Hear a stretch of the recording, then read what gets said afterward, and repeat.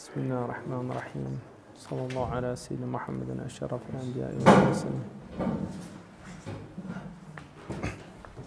The next stage that we're going to cover is the time element. And this is where history comes into place. Now within if you look at the actual Quranic narrative, the Quran is not a history book.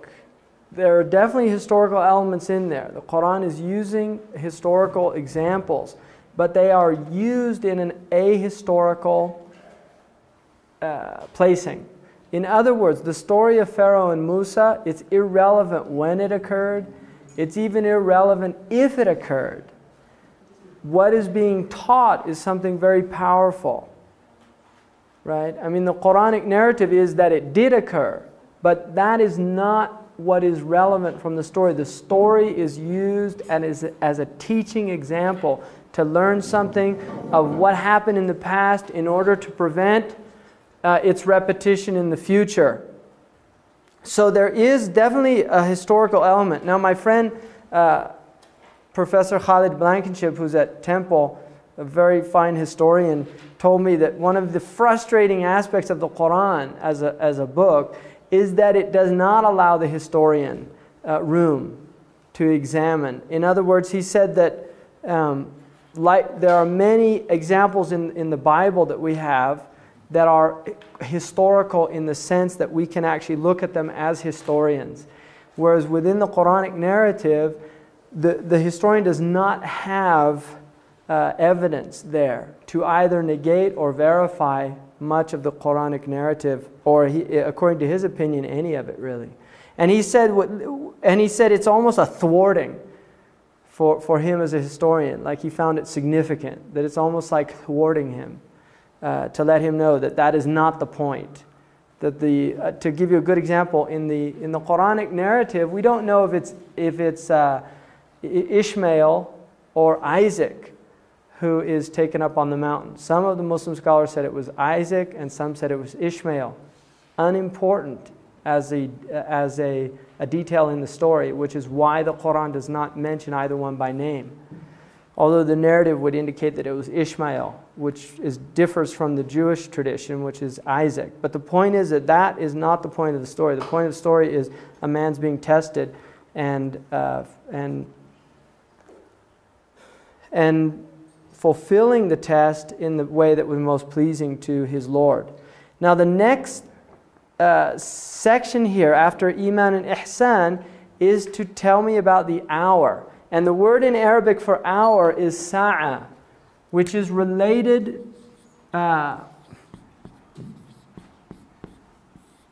it's related to the moment. Sa'a, like I can say qama min sa'atihi, he got up immediately from his sa'a. Or I can say kam sa'a, what time is it? Like the Arabs, if they want to ask what time it is, they say kam sa'a. So I can ask what time is it? Or I can say it's the time of dhuhr. Now this sa'a does not relate to historical time, which in Arabic would be called probably either zaman. And then there's another Arabic word, dahar. And there's another one in the Quran used called asr. Zaman relates to time as a historical phenomena. Asr is more like an age or a period. And I can also use zaman for that as well. Sa'a does not have any of this. Dahar, if you look it up, it's an interesting word. In the Arabic language, there's a hadith that says, do not curse dahar, because dahar is God. And the hadith, if you look in the earliest Arabic dictionaries, dahar, according to the Arabs, was time stretched out. In other words, it's time-space. Right? And the idea here of sa'a is the actual moment in which the universe comes to an end. And it's called the hour, traditionally in the English literature, the hour. Which, I don't know, I think we have the idea in the Christian tradition of the last hour, right? Now there is also an idea of the last days, akhiru zaman. See, the last zaman, the last period of zaman. So there's an idea that the human being begins in time and is moving inexorably to an end of time. So Adam is the first man, and this is the beginning. Adam and Hawa. And the human condition is, from a prophetic point of view, it is prophets that show up throughout time. And what is important in the continuity and movement of time is the prophetic tradition itself. Right? This is the way the Quran is looking at it, is that there is a conflict going on. And this is why the historical stories in the Quran relate to prophets coming up against oppressors, coming up against tyrants. Pharaoh and Musa is the most repeated story in the Quran. Very important story.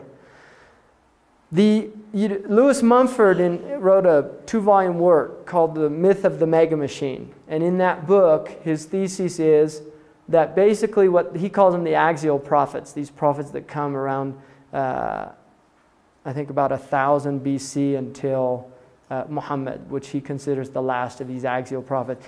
And he said what these prophets do is that they're really shutting down the mega machine, right? In other words, the idea of this massive social project that relates to the world. The Pharaoh has his pyramids, and he's going to build them, and there's a lot of people that are going to die in the process. But they're going to carry those rocks, and they're going to carry it and do it all for the glory of the Pharaoh or the society or whatever. So Mumford said that he thought the Jewish tradition, the idea of the Sabbath, was a way of just shutting down the machine. Can't do it, sorry, not allowed to move anything. Right? It literally shuts it down. The idea of 5 prayers a day. A lot of Western people get very frustrated in some of these Muslim countries where everything stops. They're frustrated about a lot of things, right? but definitely the prayer is something that's very frustrating for many Western people that go there. They got business to do, and the guy says that we have to stop for prayer, right? So it's a problem. And Mumford saw it really as a way of shutting this thing down because he saw it as a very negative thing. Now, one of the things that Mumford says is that there is a movement, this historical movement towards the mega machine that in prior times, its nuts and bolts were human beings, right? The whole social project. And he thinks that Pharaoh and Musa is the best archetype of this phenomenon. That Moses comes in and is directly a challenge to the Pharaonic project. That the prophets literally challenge this idea that we are here for the glorification of a hierarchy. And at the top is this elite. And so the Quran uses this idea, they're called the mala, the people up, the high people, the elite, the elect of the world. There's a film, I can't remember the name, where there was conversation going on at a table, and one of the women's a sinologist, and there's a banker there, and the banker asks, how many people are there in China, according to your statistics? And she said, about 1 billion. And he said, no, they're not. There's only 12 people in China, and I know all of them, right? And the idea there was, here's a banker who, the way that he views the world is that the only significant people in China are his friends, who also are bankers. So the idea being is that there are, you get to a certain level in societies where people really do view. One of the wonderful things I read was, I think it was Linda Crawford, who's a model, who was up flying and the actual helicopter crashed. Cindy Crawford. Helicopter crashed, and they were like at Aspen or somewhere going up to ski the powder, and they were looking down, and somebody said to her, oh, look at all the little people. And right then the helicopter just went into this spin, right? So she got a very interesting, I thought that was a very interesting thing that she kind of picked it up or made the connection. That be careful about thinking how special you are, because we're all, right, in the hands or in the protecting care of God, right? So there are people that really do, like Helmsley, was that her name, who didn't pay. Only little people pay taxes, right? Only little people pay taxes. There are people that really do think like that, right? And the Quran is really constantly bringing this up, and even goes into their inner discourse, which is fascinating. Literally, you can hear what they talk about when they're, because one of the things is he's telling his Mela, he said, listen, we got to get rid of this guy Moses because he's going to corrupt our people, right? So he sees, this is a corrupting element because he's going to teach him not to worship us, right? Not to say the Pharaoh's God, not to give me the authority that I'm entitled to. That is a disrupting element to the power elite when you have a teaching that is literally challenging the very foundations of that structure. And this is something very powerful in the Quran, and there are many examples of it. So if you look here then, the idea that time is coming to an end. Now, the Prophet Muhammad, peace be upon him, according to his tradition, is that he is the first sign of the end. That his coming was the first sign of the end of time. That's how the Muslims view that. Now, according to the Muslims, all religious traditions have told about the end of time. There is a hadith in which the Prophet said, no prophet has come except that he told his people that time would come to an end, and there would be certain signs. So we have in the Christian tradition about the end of time. One of them, you will hear there will be famines and earthquakes in many places, and you will hear of wars and rumors of wars, which is very interesting also, especially with modern CNN and all this stuff, right? Which is a type of just talking about wars and also potential things.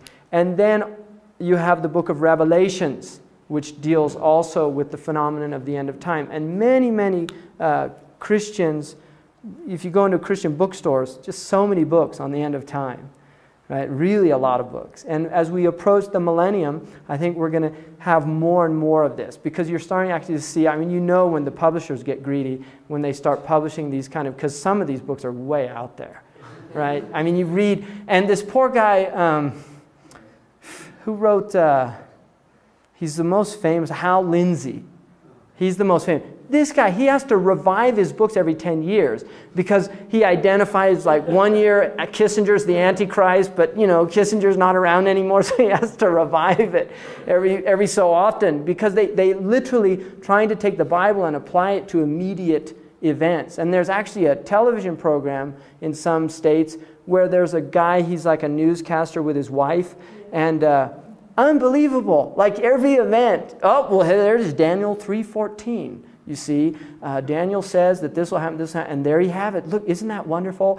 Iraqis are being bombed just like the Bible said. It's so wonderful. Jesus it's all, and it's really interesting to watch these characters, But they're out there, and people tune in and get very interested. And then National Enquirer's also got their little, you get the Globe, right? The end of the time coming. So you have a lot of, it's almost become comical, the guy with the thing, the end is nigh, that there really is a lot of craziness. And traditionally the Muslims have really kind of seen every single book I've ever seen, whether it's from the 3rd, 4th, 5th, 6th century, they say, well, all the signs are there, the end is nigh. The idea being, in reality, the end of time is the end of our lives. That is the ultimate end of time, that we will die. And so that is an end of time. But there is also an end of human time. And so within the tradition, I think the most definitive hadith about it, which I think is also the most wonderful, is that the Prophet Muhammad said, if the end of time comes upon you and you're planting a tree, then finish planting it. In other words, don't become millenarians. Don't become people that run off and just the end is hit. No, do what you're doing. Keep working. Keep doing it. If it happens, and you happen to be there when it happens. But don't let that stop you from action. So there is an idea of, yes, there is an end of time. There are signs. Now, in the tradition here, the first thing he asks him about the end of time, he says, tell me about the sa'ah, the hour. And he says the one being questioned doesn't know any more than the one questioning. In other words, I don't know. And he says, well, then tell me about its signs. And then the Prophet says, peace be upon him, the slave girl will give birth to her mistress. Now, that's an interesting statement. The slave girl will give birth to her mistress. And the scholars traditionally dealt with that in a lot of different ways. One of them is they said, at the end of time, slaves who in the Islamic, like for instance, the Mamalik became rulers. And many of the scholars said this is it. The Mamalik were slaves in Egypt and they actually became rulers. They said here they are. They've become the masters. Another interpretation was that children would treat their parents like, this is a traditional interpretation, that children would treat their parents like servants. They would order them around. They would tell them what to do. That there would be a loss of respect in that relationship. But I think probably the deepest interpretation is that there would be a radical disequilibrium in social structures. When you look at the relationship between a servant and a mistress, the relationship is like a mother and a daughter. The mother is to be obeyed, nurturing the daughter obeys the mother. When that is turned upside down, then you have a radical disruption in the social order. If you look in the Quranic narrative, the first and foremost expression of a Tawhidic worldview, of a belief in one God, is ihsan to the parents, beauty to the parents, showing beauty to the parents. The Quran says, and God has told the human being to honor his parents. The mother first, it says, Ummuhu hamalathu wahnan ala wahn. The mother nurtured and gave birth to the child, sapped and weakened. Right? So the 9 months of nurturing a child in the womb, giving birth, suckling the child, raising the child, changing the child, doing all of these things, that there is a great debt owed, the child to the parent, particularly the mother. And this is why the Prophet said that the paradise is at the feet of the mothers.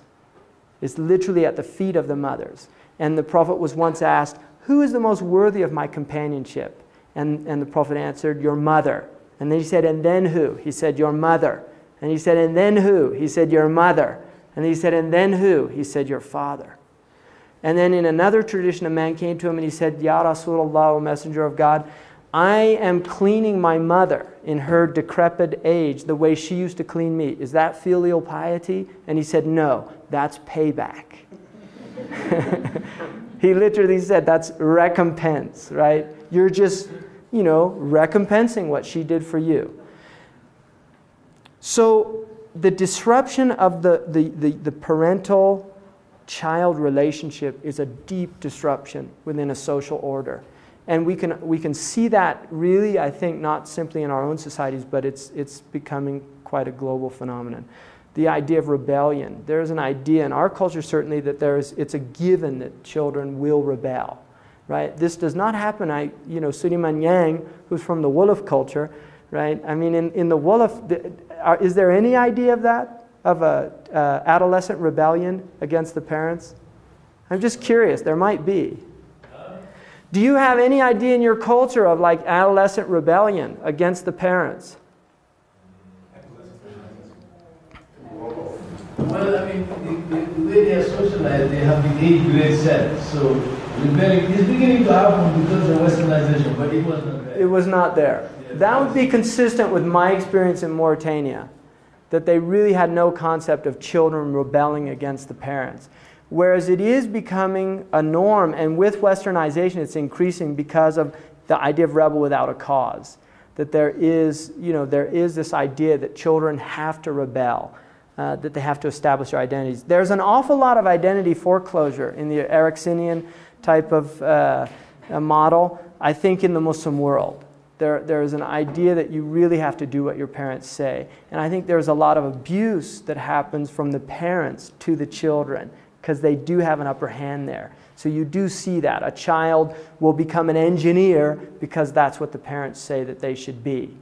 right? Which in our culture, I think that's, in a sense, one of the positive aspects of our culture is that there is a type of freedom that is allowed for a young person in many, many families. I mean, it's certainly not true across the board, but there are many families that do allow a child to experiment and try to find out. And I think that's actually a very positive aspect of our society and civilization. But the idea of the breakdown of the social structure is something that is definitely part of the end of time, that we move into a disequilibrium. If you look, there's a wonderful book on this topic written by a French scholar and intellectual called René Guénon, which is called The Reign of Quantity. And in that book, he talks about the idea of moving away from a quality-based culture into a quantity-based culture. And he considers that what the Hindus call the Kali Yuga period, the last period of man on earth, that it would be a period of great disruption and turmoil, that there would be a massive upheaval of traditional models and a radical new type of way of looking at the world, which is related more to quantity than quality. And it's interesting, there's the idea, one of the things that we as a Western people have done, which is quite unique and a radical departure from traditional cultures, is the quantification of everything. We've really set out to measure everything. Measure space, measure gas, measure air, measure the speed of light. All of these things wanting to measure, to quantify. And I thought it was very interesting.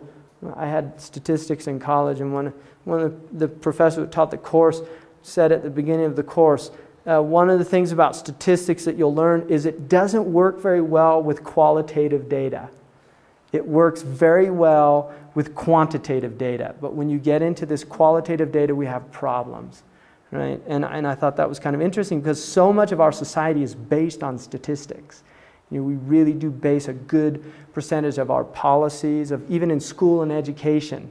So much is based on, well, what are the stats here? Before we give you money, show us some stats.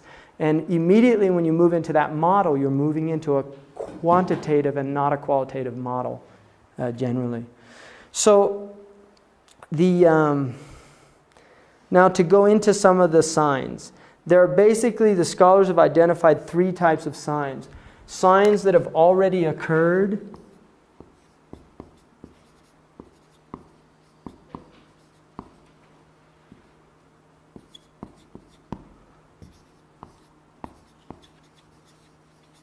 signs that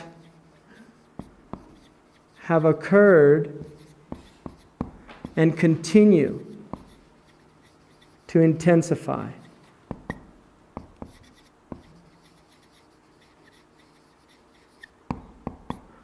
And then signs that haven't occurred.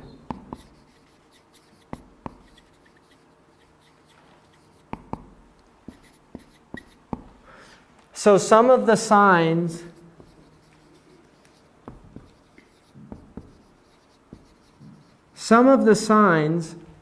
that have already occurred according to the Muslims are signs like the birth of the Prophet. That was a sign according to the Prophet. The Prophet also said that the death of Umar was a sign, and the death of Uthman. He said that the fall of Constantinople, which occurred 800 years after the hadith was recorded, he said the fall of Constantinople was a sign. He said the fall of Rome also to the Muslims, that the city of Rome would become Muslim, which hasn't happened yet. Right? The Pope.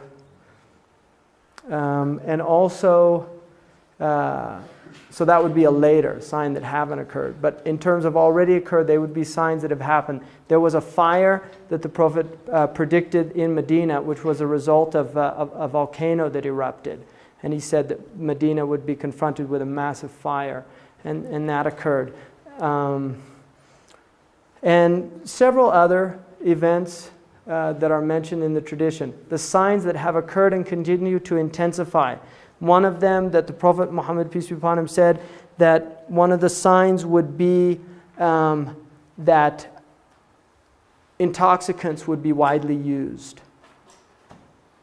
So you can see this happening in the Muslim world and just intensifying from quite some time ago.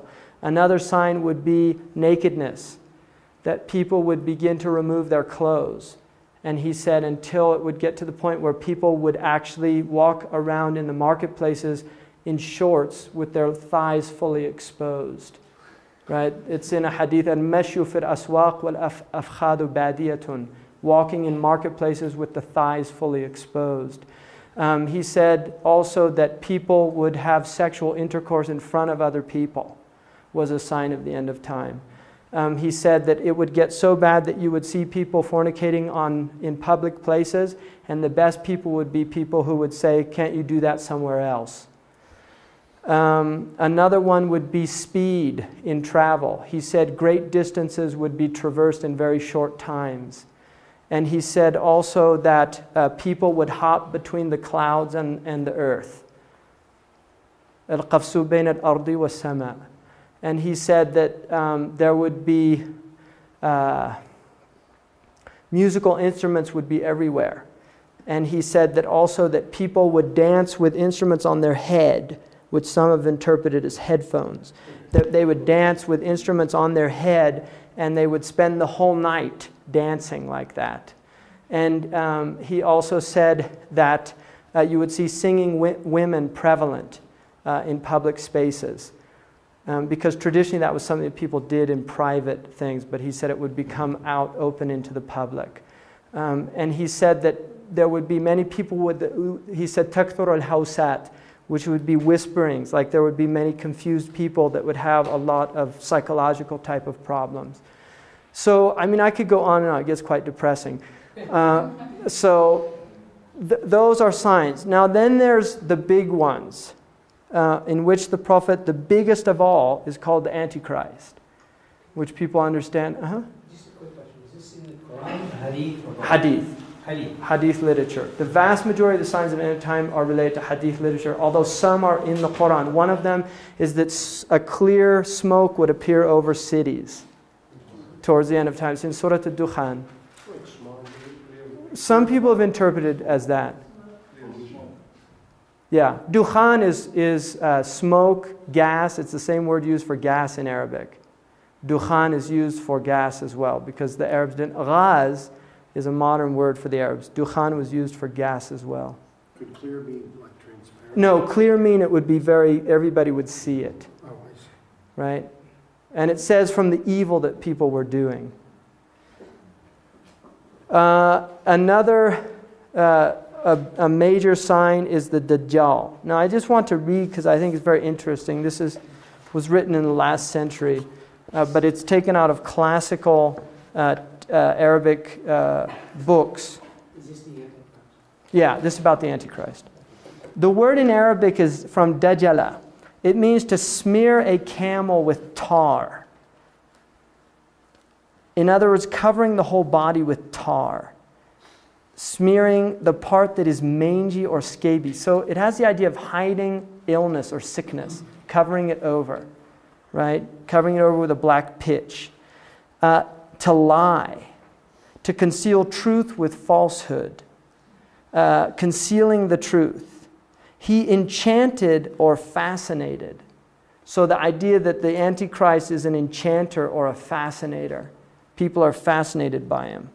He compressed. He traversed the regions or tracts of the earth or land. Now, the Prophet said that the Dajjal would enter every city on the planet. When they asked him what would his speed be like, he said like a wind that leaves a cloud in its trail. كَرِيحٍ اسْتَدْبَرَتْهُ السَّحَابِ literally means like a wind that leaves a cloud in its trail. And in another tradition, he said he would ride a white donkey made of iron, whose span between his two ears was 40 cubits. Baghlatun min hadid, as the hadith says. And then he says, to confuse, to mix things, having one eye. The Prophet Muhammad, did you have a question? How do you spell this? What's this word? Dajjal. Dajjal is the word in Arabic for Antichrist, which is better translated by the Arabs in the Arabic language as the impostor Christ. Christ is used, huh? Oh, Christ, yeah, Masih ad-Dajjal, the false Messiah. Very much so. Uh-huh. In Islam, the concept of the Messiah is a one-time thing represented by Jesus of Nazareth. Or Yeah, Jesus is seen as the Messiah. the Messiah. So this is an anti. This is going to be Jesus the anti-Jesus. Christ. Yes. Okay. And it's interesting because if you study the Islamic Jesus, I think it gives you a very good picture of the idea of an anti-Jesus. Because anti in Greek, antis also means in place of, instead of. It doesn't really mean against. The original meaning of anti in Greek as a prefix means instead of. And that's closer to the Arabic interpretation, which is imposter or in place of, pretending to be. The Islamic Jesus, and I actually translate, I'm hoping to get it out this year, but I translate all of the Arabic sayings of Jesus because there's actually more sayings in the Islamic tradition of Jesus than there are in the New Testament. And most of them deal with the dangers of the world, of materialism. So I find it really interesting that, this idea of an imposter, that Jesus is, the whole thrust of the Islamic Jesus is salvation through giving up material wants. And the idea of an antichrist is salvation through desire of material goods, that it is material goods that will make you happy, that is material goods that will save you. So I think there's a very materialistic element in here. And also the idea of being one-eyed is that part of binocular vision is depth perception, which you lose with one eye. And so the idea that that the Dajjal or the Antichrist does not have a depth perception. He's a two-dimensional being. He sees things in two dimensions. And some of the Muslim scholars do not consider it an individual, but most do. And and you'll see it as we go on here. Having one eye is one of them. Also to gild a thing. So in other words, you take lead, you put gold over it. That's yudajjal. So to make something that's cheap or insignificant look very worthwhile or significant. Cover the land with water. He put his land into a right or proper state, prepared it, improved it with dung. So to spread dung on the earth. To spread feces on the earth. Dajjal, dung for manuring land. And then Dujjal is refuse, lowest, basest, or meanest sort of people. The lowest, basest, or meanest sort of people. Dajjal, a gilder, a liar, conceals truth with falsehood, who deceives, deludes, beguiles, circumvents, outwits, much or often, very deceitful, the great deceiver. And then a great company of men, Dajjala in Arabic means a great company of men journeying together, covering the ground by their multitude, or a company of men journeying together, carrying goods for sale. Right? So trafficking goods all over the place. Masih al-Kadhab, the false Christ or Antichrist, is to be a certain man. Right? Comes forth in the last days. So having one eye or eyebrow. So you get the idea there. This is classical, coming out of classical dictionaries. The idea of the Antichrist is that towards the end there will be a type of false salvation through love of the world and material things and these things. And I think the Muslims definitely have a very strong sense of the Dajjal, because at the end of the prayer, you actually make a prayer that says, and I seek refuge from the tribulation of the Dajjal in the last period. And the Prophet Muhammad said, every prophet has warned his people about the Dajjal, but I will tell you something that no other prophet told his people. He only has one eye. So that was the tradition that he said about the Dajjal, that he would have one eye. And there's a very interesting, some of the Muslims said, the television is like a Dajjal, it's a one-eyed type beast. And there's an interesting section in Lewis Mumford's, the second volume of his work on the Mega Machine, which is the one eye of Re, the all-seeing eye of Re. And he talks about that the Mega Machine, one of the things about the Mega Machine, he said traditionally, was that they didn't have an all-seeing power. these previous kings and rulers. And so he said, what's happening though is that, and he wrote this in 1961, he said, in the near future, we have theoretically at our hands a machine that will able to monitor all of our life, which is the computer. And he said that, and this is what Foucault called the panoptic society, the all-seeing society.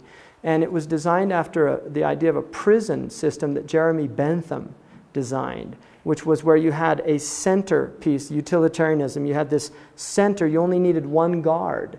And around the guard were all the prison cells. So in the middle was a tower of which this one guard could watch everything at one time. And so the idea of the all-seeing, the state apparatus in which we're all monitored. A really interesting book about this subject is called I can see the cover because it's got that pyramid with the eye on it. It's The Naked Consumer. Very interesting book about how we're watched.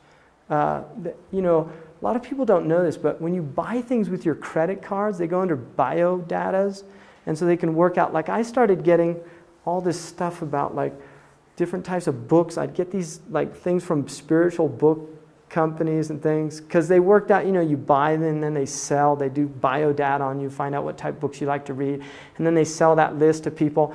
When we had a baby, the first child, then like a week later, we got all these things about, and my wife was like, wow, what, this is a classic problem with religion, right? It's a sign, right? No.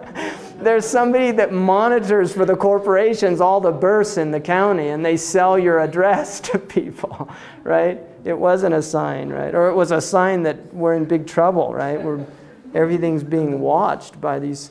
So the idea just of, this kind of panoptic culture where, and the interesting thing now is this idea of computers with the actual camera on it. Very interesting phenomenon, because who else can watch, right? Who else can watch while you're having your conversations and things like that? So there is an idea of this, the Antichrist and the end. And most Muslims do believe in a second coming of Jesus. Vast majority of Muslims. There are many hadiths that confirm it's not actually mentioned directly in the Quran, but most Muslims do believe in a second coming of Christ towards the end of time. Mm-hmm. Well, wouldn't that sort of like mean that Muhammad wasn't the seal of the process of Jesus? Good point. And that was something that the scholars did deal with. He will not come back as a prophet bringing a Sharia. According to the Muslims, he actually comes back and he confirms the tradition of the Prophet Muhammad. That's how the Muslims view it. That he comes back. The question was, wouldn't that mean that the Prophet Muhammad wasn't the seal? But it would, in the sense that the Prophet is after Jesus. The Prophet Muhammad said, there's no prophet between me and Jesus. And he said that all of the prophets are brothers. We have the same father, which is the religion of the deen of Islam, with different mothers, meaning the different sharias or the different sacred laws. And then the next after the birth of mistress is that you will see the barefooted, naked, destitute herdsmen competing in constructing lofty buildings. Now at one level this is seen by many people in the modern time, the idea of the Bedouin people now in the Arabian Peninsula building all these, they were literally destitute people 40, 50 years ago. And when I was in the United Arab Emirates, I was once in the Majlis of Sheikh Sultan Al-Qasimi, who's the ruler of Sharjah. And, they're very kind of pompous majlis. There's a lot of protocol and things. But there was this guy that came in literally in almost rags. And he came in dirty and he barefoot, comes walking in quite arrogantly, goes up to the ruler, shakes his hand, then sits down. And I asked the person next to me, who's that? And he said it's his cousin, but he's still like a Bedouin out in the, he lives out in the, and it was just, it was a Bedouin guy, lives in a tent. But, his cousin had become the ruler of the country. So I thought that was really interesting, this idea of these, poor people. And then building, a very interesting phenomenon in Arabia, is building buildings and then another sheikh getting upset because so-and-so built a taller building than him. He'll actually tear down his building and build up one taller than the second one, right? And this is also in our own culture. The New York, the Empire State Building was the tallest, and then the Chicago building one up them, and then the World Trade Center, and then you have now in Malaysia, interestingly enough, very proud. The Malaysians are very proud that they now have the tallest building in the world. And somebody had it on the cover of a Muslim magazine, and they asked me what I thought. And I said, I think it's really interesting that the Muslims are proud of being part of fulfilling the signs of the end of time, right? Because it's seen as a very negative thing, not a positive thing. And then also, there's another way to look at this, of building tall buildings, like these kind of wretched people. And that is the idea of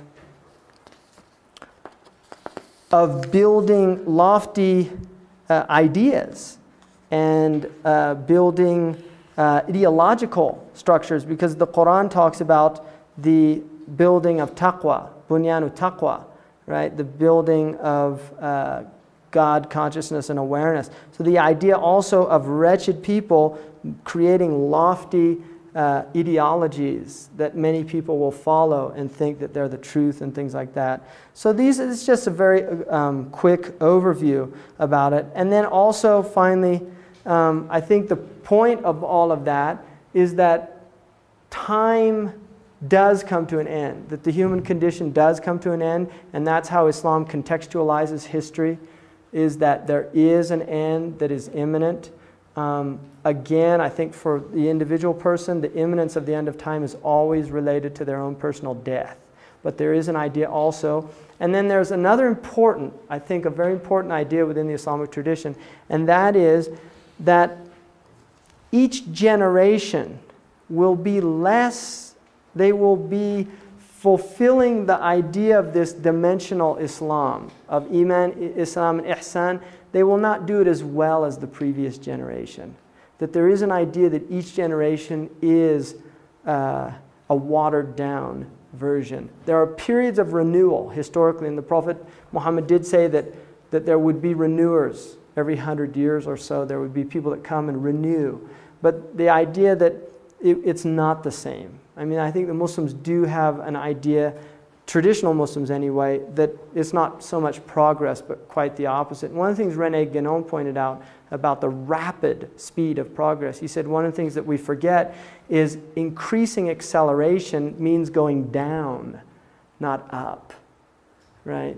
That the idea of the modern world, and I think there's a lot of questioning now of the wisdom of the idea. Bacon introduced the idea of progress, because prior to that the Christians did not have that idea within their worldview of that we are progressing. They had quite a different idea.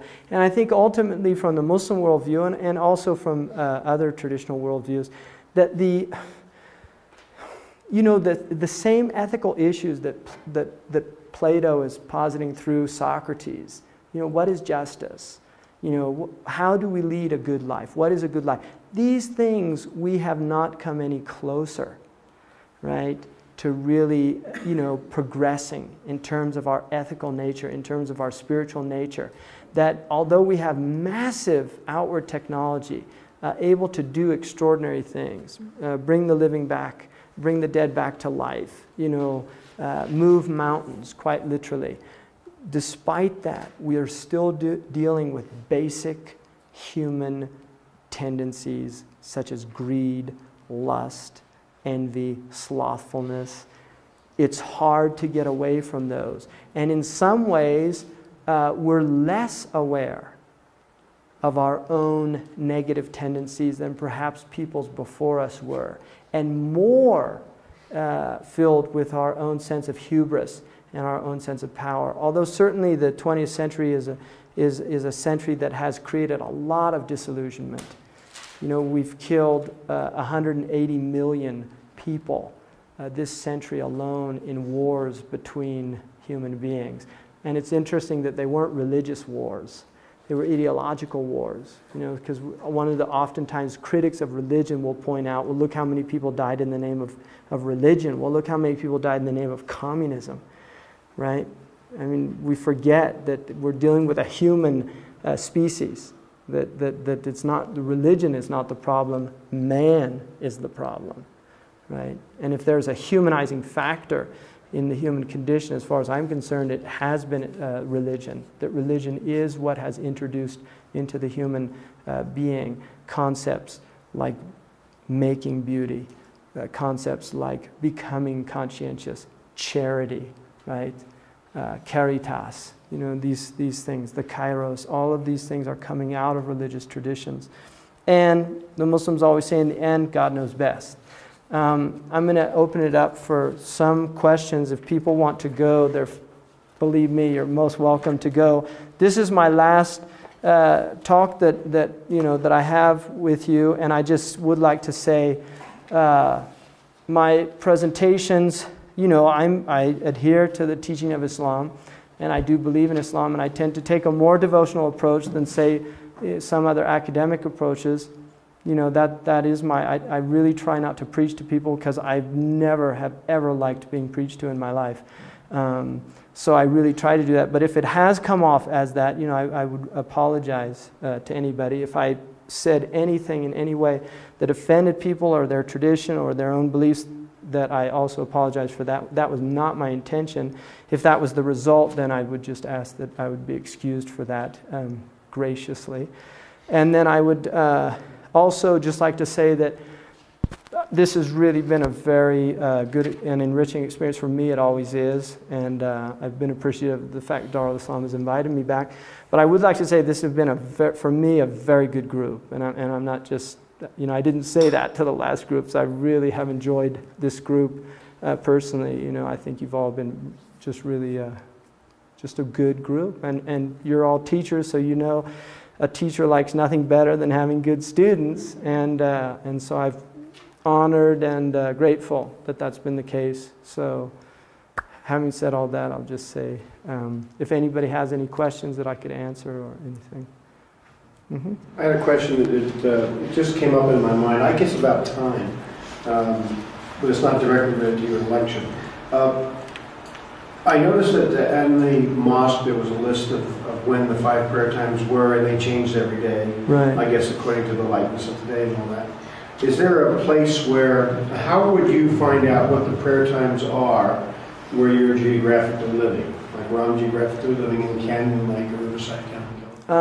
I think in the beginning of the Islam lecture I talked about how to find the prayer times, and they are based on the sun and the movement of the sun. They're easy to determine unless you live in an area in which the sun is clouded over, so you don't see it. And in that case, generally the scholars have permitted the use of astronomical means of determining. So when you have it done ahead of time, like you did in the right, mosque. but we actually, personally, I don't follow that. That's put there for like cloudy days and things like that. I will look outside at the natural phenomena to determine my prayer times.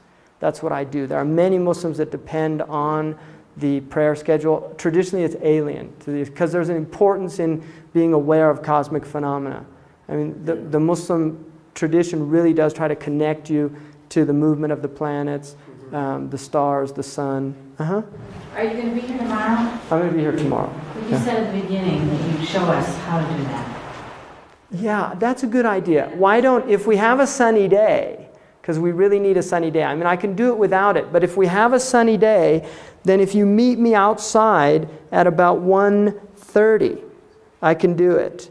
If you don't have anything going on then. I'd like your response. Today's paper, Molly Evans has an editorial from the Fort Worth Star-Telegram. She opens up by saying the Shiite Republican plot against House Speaker Newt Gingrich has come to naught.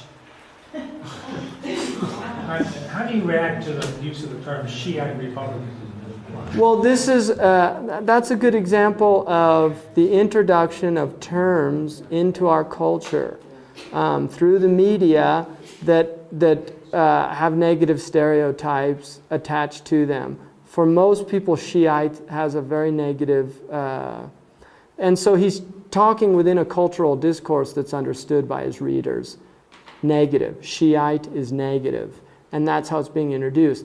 For an Iranian who happens to be an American Iranian, he's going to be offended by that. It's part of the problem with language, is that there's an idea. I mean, political correctness has a lot of problems associated with it because we take it to such absurd lengths. But there is an idea of just being sensitive to people's cultures. And one of the things that the Quran says is, we created you in peoples and tribes that you might come to know one another. And the most noblest of you are the most God-wary. Thomas Cleary, one of the things that he said about that verse is, he said that, we talk about the problem of racism, the problem of all of these attitudes, but we never really examine how do we break these down. And he thought that Quranic injunction there, that to come to know one another, and this part of what this is all about. This is literally trying to come to know a tradition. How do they view the world? How do you look at things? As a way of understanding a people.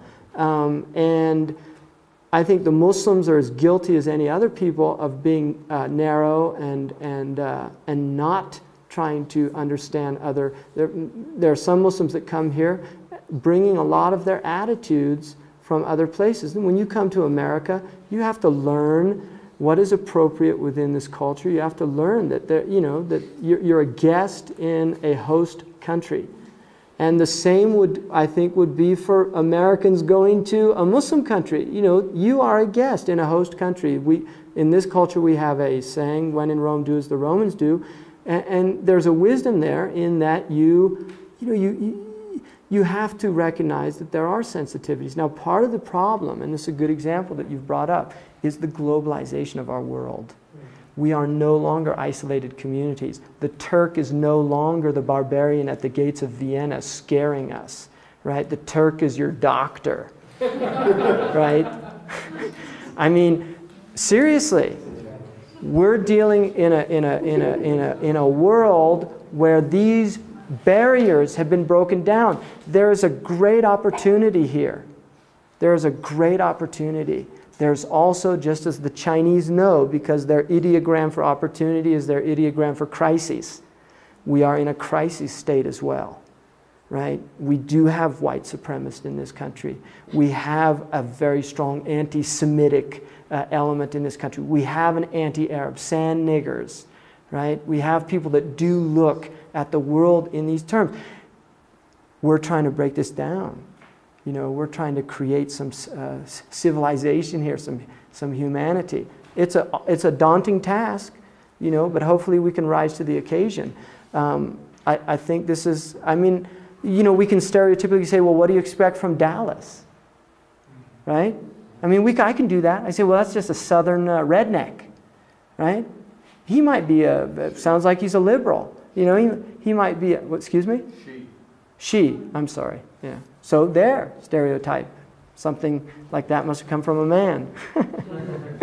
So, the idea is that it's very easy to stereotype, pigeonhole people, do these things, but unfortunately it creates a lot of animosity, a lot of turbulence and trouble.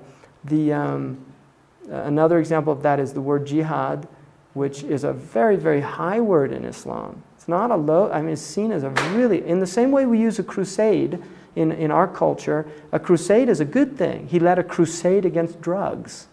In the Muslim culture, crusade has a very negative connotation, right? It does. For English-speaking Muslims who know the word crusade, it really conjures up people coming in and slaughtering and attacking and pillaging the Muslim heartland. So, language is very, very problematic. And I personally, this is something we live with. I think for me, being an American who became a Muslim was very interesting for me because I grew up part of the dominant culture. I'm a white American. I went to very elite schools in this country. I had a lot of opportunities that a lot of other people didn't have. But then becoming a Muslim and seeing how a lot of Americans relate to me as a Muslim, it suddenly changes. And I did change my name, which you don't have to. I was quite young when I became Muslim, and a name was given to me, and I took it. In retrospect, I really don't think that I know that you don't have to, and I don't know if it's really that wise of a thing to do, because I think it creates this idea that, you have to be an Arab to become Muslim, or you have to, many American Muslims that do not change their name, right? But the fact that I do have my legal name is my Muslim name has really caused some very interesting things to happen to me. And my wife, she's Native American, Mexican, Indian, she, because she wears the hijab, during the Gulf crisis, she was spat at, told to go home, go back where you came from, right? It was kind of ironic because, I told her, you need to tell them that you don't need to get on a plane or a boat to go back where you came from. I mean, she's from here. Her roots are from the Sonora Desert. So, very interesting. And she was in a supermarket once with the hijab, and there was a young Mexican girl there who said, the baby was in the basket, and the woman wanted to put the groceries into the basket, and they were both Mexican, and one of them said to the other, in Spanish, just knock him out of the way. And my wife was so upset about that, and she's a very gentle soul. She didn't say anything. I told her, you should have told them, I speak Spanish, and that's not. And I got upset. I went back to the store, and I saw the manager, and I told him what happened. I also reminded him that because it's a store right next to a very large Muslim population, they have a lot of Muslims that buy there, which is always bottom line if you can bring that in, get some action, right? So I just told him what happened. He was really horrified, and said he would talk to the people. But we forget that these things do happen. It's very interesting occurrences to feel the brunt of that. Black like me, that type of thing where you suddenly realize there is another world of experience for other people. And for the Muslim, it's just by the fact that they're Muslim. It's not, yeah, it's very interesting. So it goes back to some real basic prejudices and some basic things. And hopefully, I tend to be an optimist. I'm skeptical of a lot of things, but I tend to be an optimist. So, and the Quran does say don't despair. It's not a good thing to do. It's the only unforgivable sin for the Catholics. Right? So, Don't despair, but the world's going to end. Again, it's part of, if you go in the way I look at it, humanity had a beginning just like I had a beginning as a child. I've grown into my adulthood. I will grow old if I have a full life. I may even become decrepit at the end of my life, right? This is part of the natural process. Humanity had its maturity, it will have its decay, and it will have its old age, and it will have its decrepit period, and then it comes to an end for something new to happen from my perspective. So, the way the Muslims view everything is majesty, beauty. And God, according to the Quran, is the possessor of majesty and beauty. They're both from God. So we are in a very majestic time. We're in a time where there's a lot of tribulation. This country alone, I don't think we realize the extent of our troubles in this country. If we just look at the natural disasters in this country, in the 1980s, insurance companies were paying out $5 billion a year in terms of natural disasters. We're now paying $5 billion a week. We've had a lot of devastation in this country just in the last 10 years, just in terms of natural disasters. Our topsoil is disappearing, right? We're grossly overusing our resources. Our children are really getting lost in a lot of very confusing messes. Our media is extraordinarily pervasive, and in its, the violence that it's putting out there, and a lot of very negative messages. In the midst of that, there are some very positive things happening. And I would tend to rather be identified and be part of what's positive than just, what one man said, well, Heidegger said as well, we're way beyond pessimism and optimism. Depression's a luxury. The world's coming to an end, I'm depressed. No. This is the age, this is the age. It's like the way I look at it, there's a scene in Gone with the Wind where she's running through Atlanta and everybody's just stretched out, wounded and dead. You can either run through it or you can just sit and offer somebody water and pat them on the back and just say, we're human. This is it. This is the human condition. It's awesome. It's incredible. It's glorious. It's majestic. It's beautiful. It's intense. It's tragic. It's comic. It's all these elements, and that's part of the power and the wonder of the whole thing. So I'm going to choose to remain positive about it, and I hope all of you do too. You're teachers. You can't get depressed.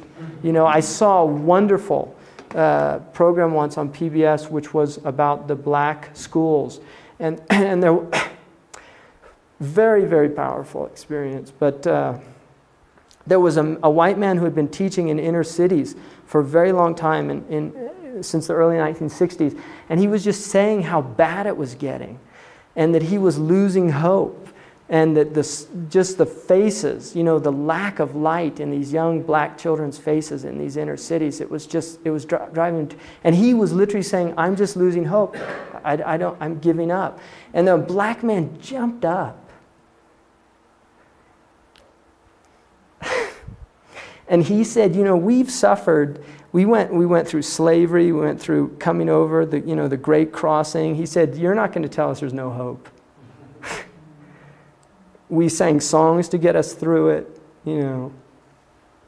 And that's the joy of the human, the human being is we're people of hope, like the rats. And if the rats, can do it, we can do it. Huh? Really, that's our greatness, that we do have hope, and despite all the odds, right? So hopefully we're not like the people on the Titanic that think the ship's unsinkable and get too arrogant, right? The band plays on and we all go down.